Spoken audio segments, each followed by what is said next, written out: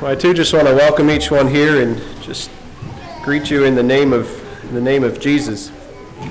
It's been a real blessing to be here so far this morning. We were in to see Matt on Friday evening there at rehab, and he was pretty sure I need to bring my pickup truck in and help him move home this morning, but I told him I kind of have some other things to do, but I would have gladly went in there and helped him with that, but he agreed that I should probably come here and preach instead, so I trust they found somebody to help bring his things home. But it was definitely a really good time to be there with him on Friday afternoon, as he was just really excited about coming home and about being able to come to church again. I think he has really missed the church here, so yeah, I think it's important that we just continue praying for them and praising God for the work he has done in Matt's life. The passage of scripture that Manny read for us here is a little bit of a background to the message this morning. I want to take the message from Acts chapter 5. I think the last several verses here in Acts 4 and even the rest or the beginning of the book of Acts here gives a pretty good idea of, or gives us a lot of incidences and stories that the church, the early church, this new church is experiencing. And then we come to Acts chapter 5, and we have a really, really sad account here, the first 11 verses. So to start off here, I just want to maybe summarize or tell a little bit in story form what some people here in this church service may have been thinking, especially the young men in verse 6. It tells us in chapter 5, verse 6, that there were some young men that were responsible for burying these people. So I just kind of left my mind, I guess, wander a little bit or think a little bit what may have been going through these young men's minds as they did this. So just imagine with me the end of a very hard and tragic church service. There's this small group of young men that they're gathered together discussing the happenings of the day. We don't know much about these men at all. We don't know their background. We don't know their names. We do assume, though, that they were probably members of this church, or at least they were at this service or gathering that they had. This gathering here, probably in Jerusalem. They had just finished the task of burying two people who had suddenly fallen over dead at their gathering. Two people who had, obviously according to the text, conspired together to lie before the church. We're not given a lot of details, but probably they thought it was something that nobody would know. In fact, maybe they didn't even realize, or maybe they didn't even see it as a sin. But I can just imagine these young men talking about this. Somehow the Holy Spirit had revealed what was happening here. And after they were confronted about what they had done, they literally fell over dead. And it tells us here in these verses that everybody was filled with fear. A great fear came upon them. And I can only imagine, after being given the task of burying these people, that it was probably a very, very sobering time for these young men. So what was going through their minds? What were they thinking? What were they saying? How did it impact their lives from here on? What lessons did they learn? What did they talk about on their way home that night? What did they pray about that night before they went to bed? And maybe more importantly, what can we learn from this account today?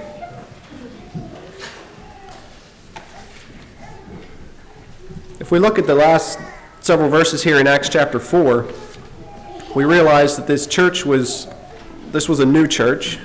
It hadn't been going on very long, just pretty much since Jesus' ascension.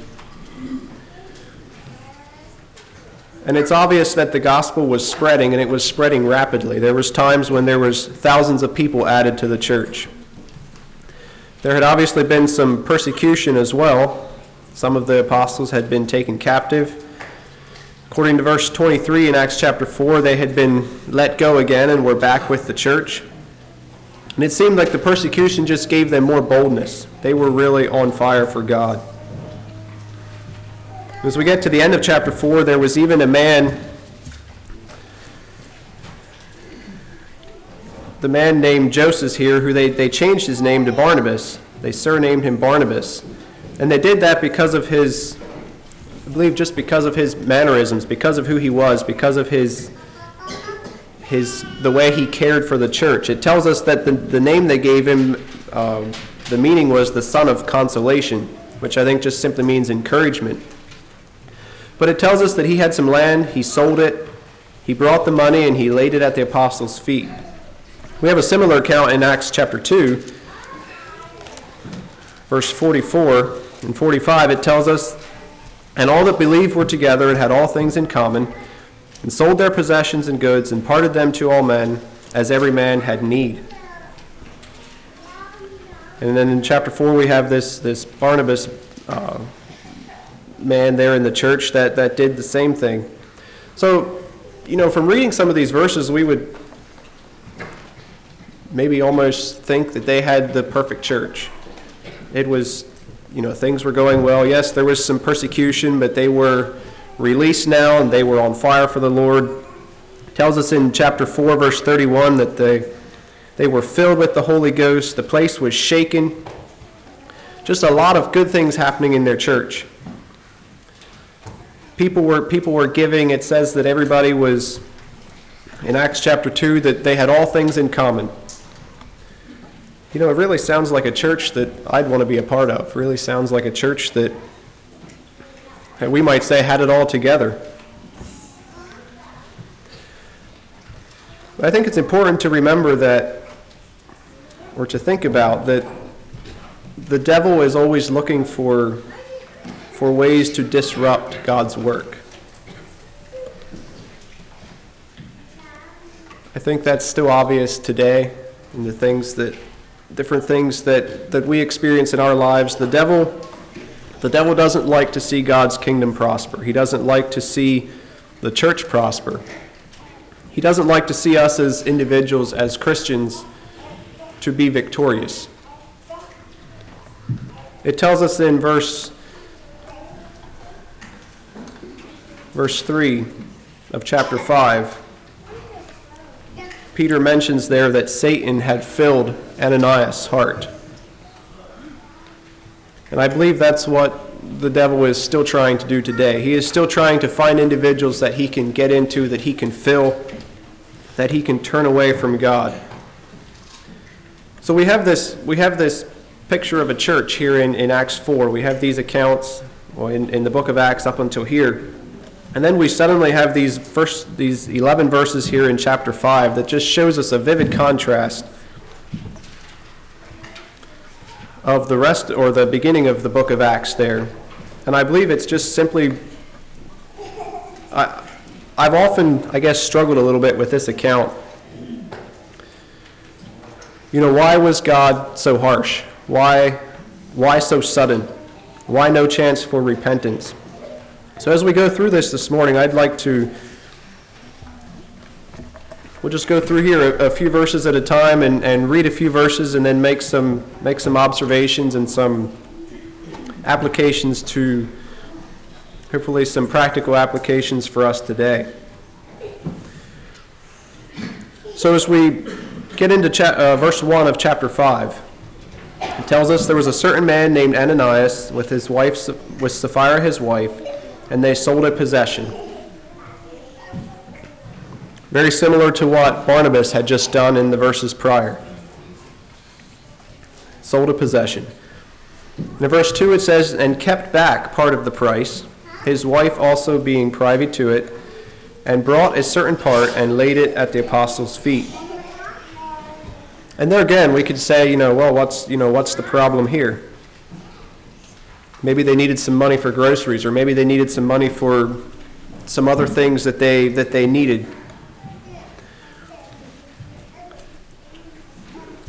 But it tells us that they sold the land, they laid aside some money, and the rest of it they took and they laid at the apostles' feet. I believe it's obvious from the context as we move through here that their intent was to maybe deceive or to make the people believe that they gave more than they actually did. Their intent was to make it look like they gave all.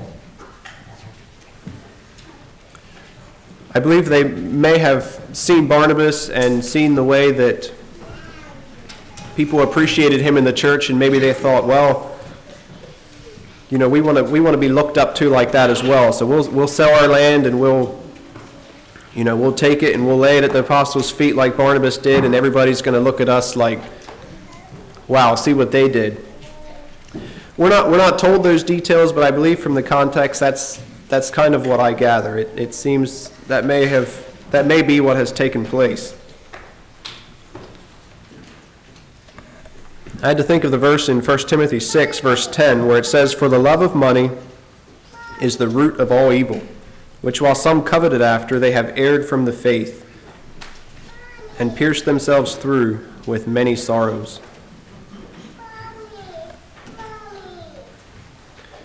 So in verse 3,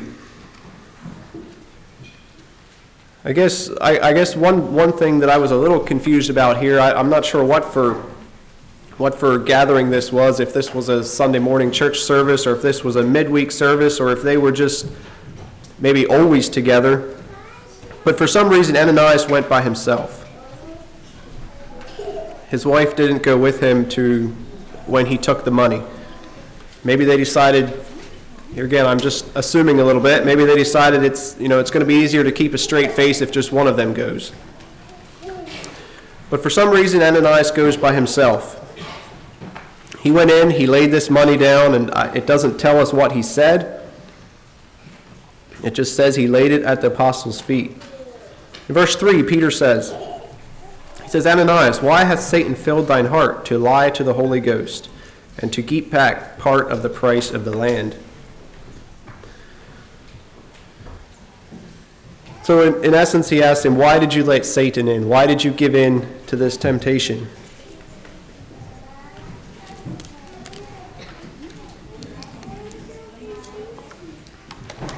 And he doesn't really give Ananias time to answer here.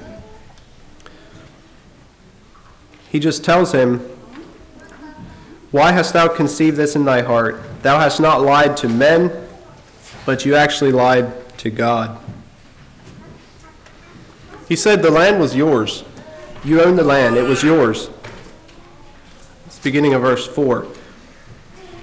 And he says after you sold it, it was in your power to do with it what you want, is really what he was saying. It was in your power to do with the money what you wanted. And I don't think he's condemning him for even keeping some of it. But what he's condemning him for, or what he is challenging him on, is making it look like he gave all when he only gave a portion.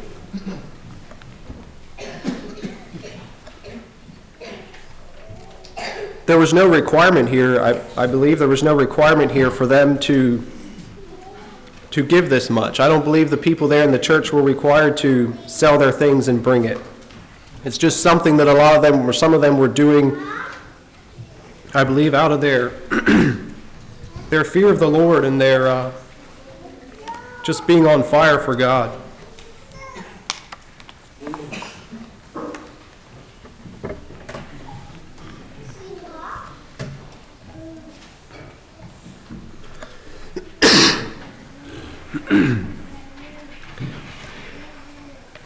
So as Peter challenged Ananias here, it just tells us that he told him, you didn't lie to man, but you lied to God. And in verse 5 it tells us that Ananias heard these words, he fell down and he gave up the ghost.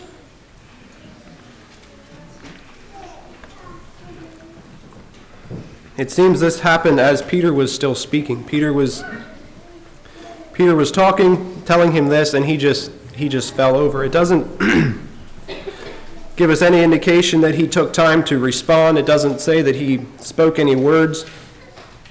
He just gave up the ghost and fell over.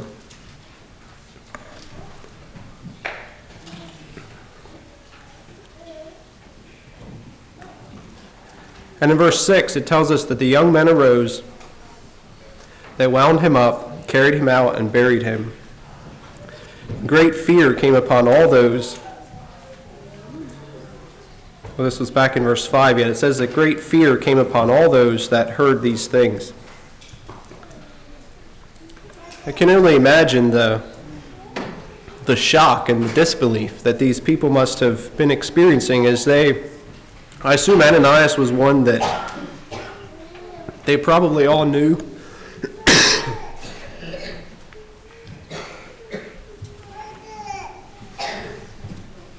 It probably wasn't his first day at this church service. He was probably a friend to a lot of the people there. Maybe somebody that was fairly well known, I'm not sure. We're not told a lot of that history, but it caused a great fear on all of those that were there. I found it interesting that the meaning of Ananias' name, the meaning of his name is God is gracious. It's a little hard to see God's graciousness, I guess, in this account. Excuse me. And I would assume that from the viewpoint of the church, probably nobody expected this from this man. And I believe that's why Peter challenged him with lying to God and not necessarily unto men. They could hide all these things from the people there. They could hide the things from their fellow man, but they couldn't hide it from God. And it was through the power of the Holy Spirit that I believe Peter was able to call him out.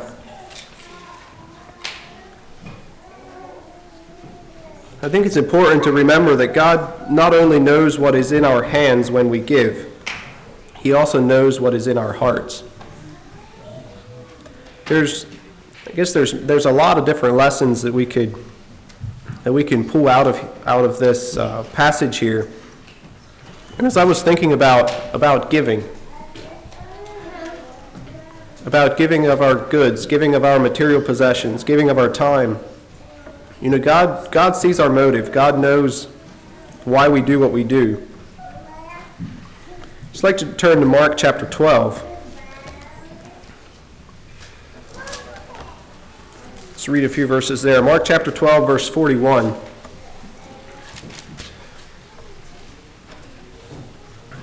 It's a story of when Jesus was watching people give their money there at the treasury. And Jesus sat over against the treasury and beheld how the people cast money into the treasury. And many that were rich cast in much. And there came a certain poor widow, and she threw in 2 mites, which made a farthing. And he called unto him his disciples, and said unto them, Verily I say unto you, that this poor widow hath cast more in than all they which have cast into the treasury. For all they did cast in of their abundance, but she of her want did cast in all that she had, even all her living. I believe Jesus could see into her heart. He could see the sacrifice it was for her to cast in that small amount of money. He could see into her heart just as well as he could see into the heart of Ananias and Sapphira and see the hypocrisy and the deceit in their heart. Then we have the verses in Matthew 6, the first few verses there, that talk about not letting your one hand know what your other hand does when you're giving, not to sound a trumpet or make it known how much we're giving.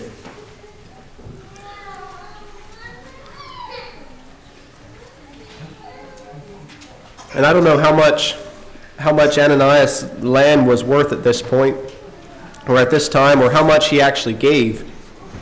But I think it's important to consider that it's not necessarily the amount. It didn't matter if this was a small piece of land or a big piece of land. But I think it was the condition of his heart, the attitude with which he gave, the attitude with which he kept some back, was what God did not like. So it tells us in verse 6, he was carried out and buried. And in verse 7 it says, "And it was about the space of 3 hours after, when his wife, not knowing what was done, came in." And again, I just had to wonder, what did the church do in this 3 hours of time? What were they doing? What were they talking about? Was Peter teaching? Were they praying? What was happening? Seems like a lot of time to sit there and process some of these things. His wife walks in. Did she notice the fear or the sober atmosphere? What did she think when she walked into the building? It tells us that she walked in, and Peter promptly engaged in talking to her, and he said, he asked her, "How is it that ye have agreed to tempt the Spirit of the Lord?" Sorry, back up to verse 8. Peter asked her first, "Tell me whether you sold the land for so much." And I'd like to think that at this point she would have had the opportunity to make her things right. It seems like she may have had a little more of a chance here than her husband did, but I believe Peter was testing her. He just asked her, "Is this how much you sold the land for?" And her answer immediately was, "Yes, for so much." Peter also held her accountable in this. I believe he gave her the opportunity to repent, but she just quickly answered, "Yes, for so much." Peter continued, and he asked her another question. "How is it that ye agreed together to tempt the Spirit of the Lord?" And he continues.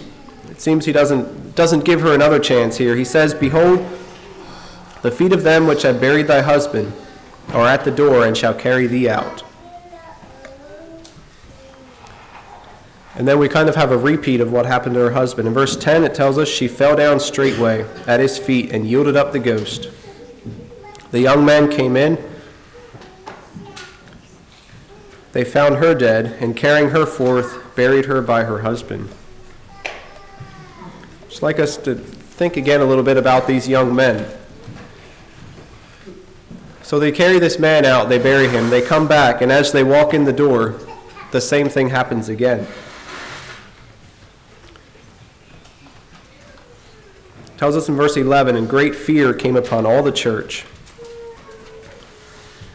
and upon as many as heard these things." So I believe this is something that probably a lot of people in the city heard about. It tells us great fear came upon as many as heard these things.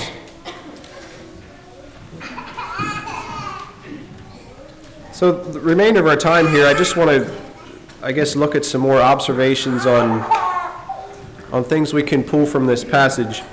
I believe we can see that God's word is final. God is just and God is holy. God does not tolerate sin. God will not be mocked. I want to read a few verses in Leviticus. Leviticus chapter 10. It's the account of Aaron's sons when they offered strange fire before the Lord. So I'm going to read the first 3 verses. It says, "And Nadab and Abihu, the sons of Aaron, took either of them his censer, and put fire therein, and put incense thereon, and offered strange fire before the Lord, which he commanded them not. And there went out a fire from the Lord, and devoured them. and they died before the Lord. And Moses said unto Aaron, This is that the Lord spake, saying, I will be sanctified in them that come nigh me, and before all the people I will be glorified. And Aaron held his peace. So we have another account where God struck down 2 men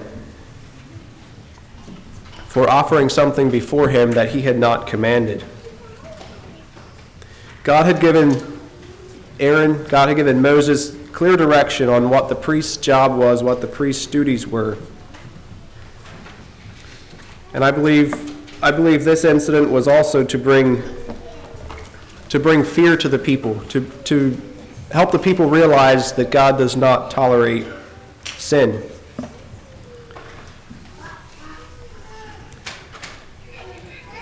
As I said before, I believe the devil is always trying to destroy what God has put in place. I believe the devil is always trying to maybe make a counterfeit for what God has set up. I believe we can see that ever since the beginning. As we think about Adam and Eve in the garden, when the devil came and tempted Eve, he said, Yea, hath God said. Is it really so? God knows that you're going to be as a God. You're going to know good and evil if you eat from this tree. So God had this perfect environment for Adam and Eve. He had his creation that he had called very good. And instantly we see the devil, pretty soon we see the devil just trying to destroy it, to destroy what God had set up. I don't believe the devil liked the relationship that God had with Adam and Eve. And then we have the account there in Leviticus where God had introduced the law. He had set up their sacrifices and how they were to conduct their worship.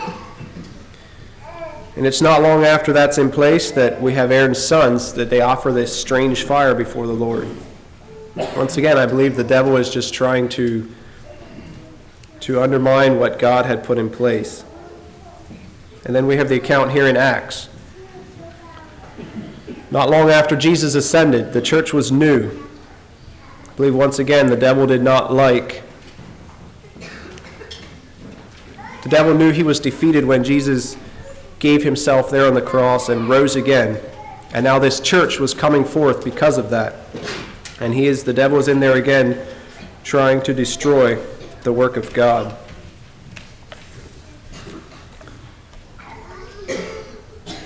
We talked a little bit in instruction class this morning about, the lesson was on the Word of God, and we got on the subject of the Holy Spirit. I believe the Holy Spirit comes through in this passage in a very real way.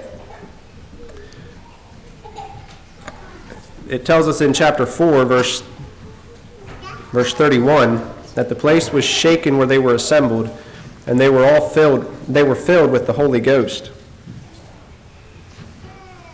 And I think it's obvious here in chapter 5, we can see the relationship that Peter had with God. I believe Peter was filled with the Holy Ghost. And God revealed this sin to Peter through the work of the Holy Ghost, the Holy Spirit. And Peter told them, you're not lying to us. I believe lying to the apostles, lying to the church, God saw that as lying to God himself. There's a few verses in John chapter 16.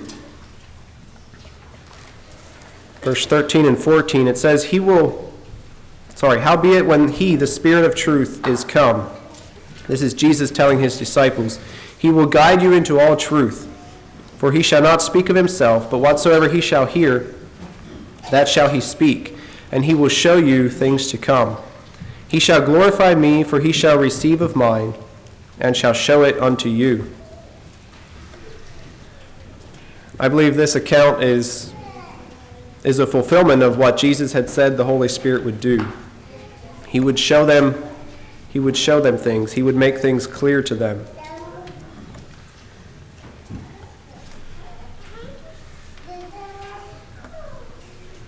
I believe the Holy Spirit still abides in the hearts of those who have placed their faith in God today. The Holy Spirit is still very real today. He is here among us today, in the heart of each believer. Not only partly, not only a little bit, not in the distance, but I believe He is here completely. He is here personally with each believer. The Holy Spirit is very active in the church.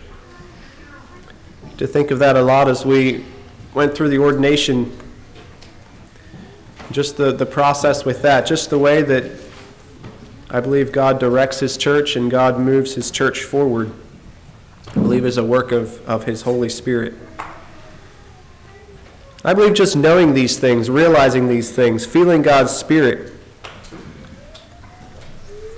is a big comfort to the believers. Jesus had said He will send the Comforter, and I believe that's what He does. The Holy Spirit comforts believers.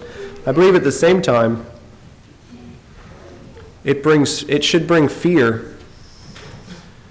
It should bring fear to the disobedient or to the unbeliever. As we think about what happened in this church service, I believe it was appropriate that all the others there responded in fear.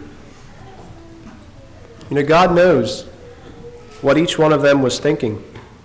God knows what each one of us, what each one here is thinking. I believe it's important that we must never think that God doesn't see or know what we are doing or even thinking. I believe that was made very real to the church that day when, in the account here in Acts chapter 5. Another thing that I believe is important for us to think about, and it's not that I don't believe Ananias and Sapphira were directly disrespecting the leaders in the church here,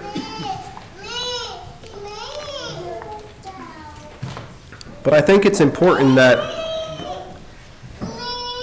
God-ordained leaders are respected. You know, it doesn't seem like Peter took offense by what Ananias and Sapphira did here. He said, you're lying to God. But in essence, they were also lying to the leaders of the church there.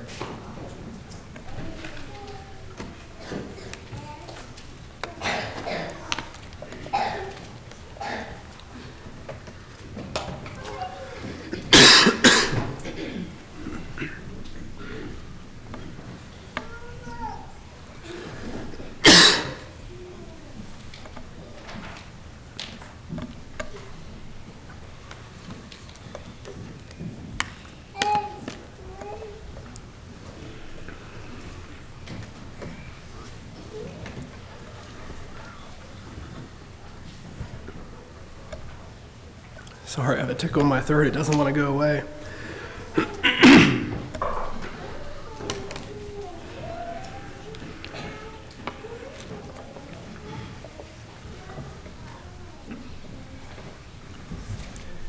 We have several other accounts in the Bible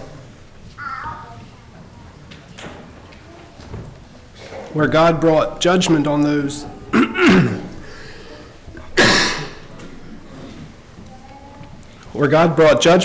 who disrespected His leaders. We have the account in Numbers where Aaron and Miriam spoke against Moses. And God brought leprosy upon Miriam. And after Moses pled with God, He granted her healing.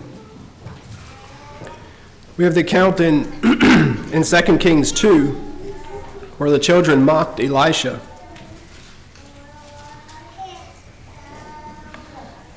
And then the bears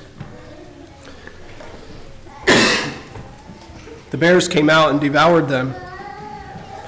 And I believe we have a really good example of somebody who respected a leader.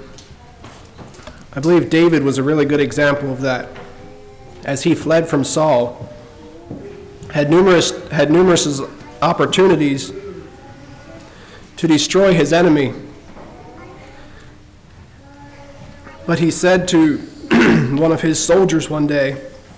He said, "Destroy him not, for who can stretch his hand against the Lord's anointed and be guiltless?" You know, God has set leaders over each of us, whether it's church leaders, whether it's in the family, whether it's government.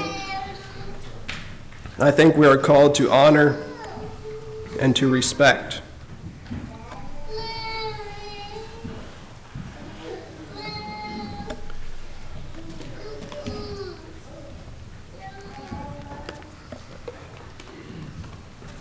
So in closing, I'd like for us to go back and consider again what what these young men may have been thinking.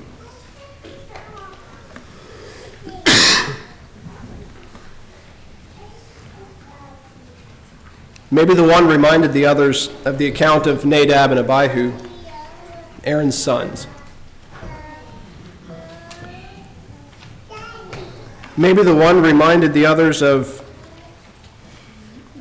the story when King David wanted to bring the ark back to Jerusalem, and they did it in a way that God had not commanded. And when a certain man put out his hand to steady the ark, God struck him down as well.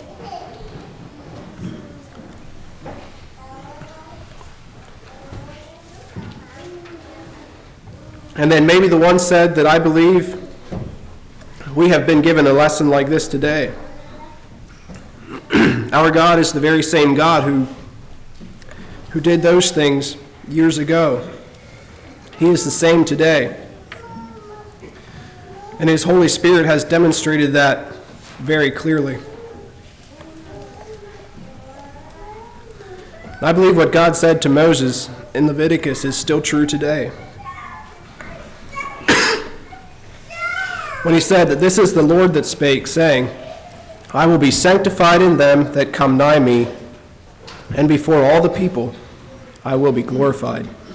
Shall we kneel for prayer?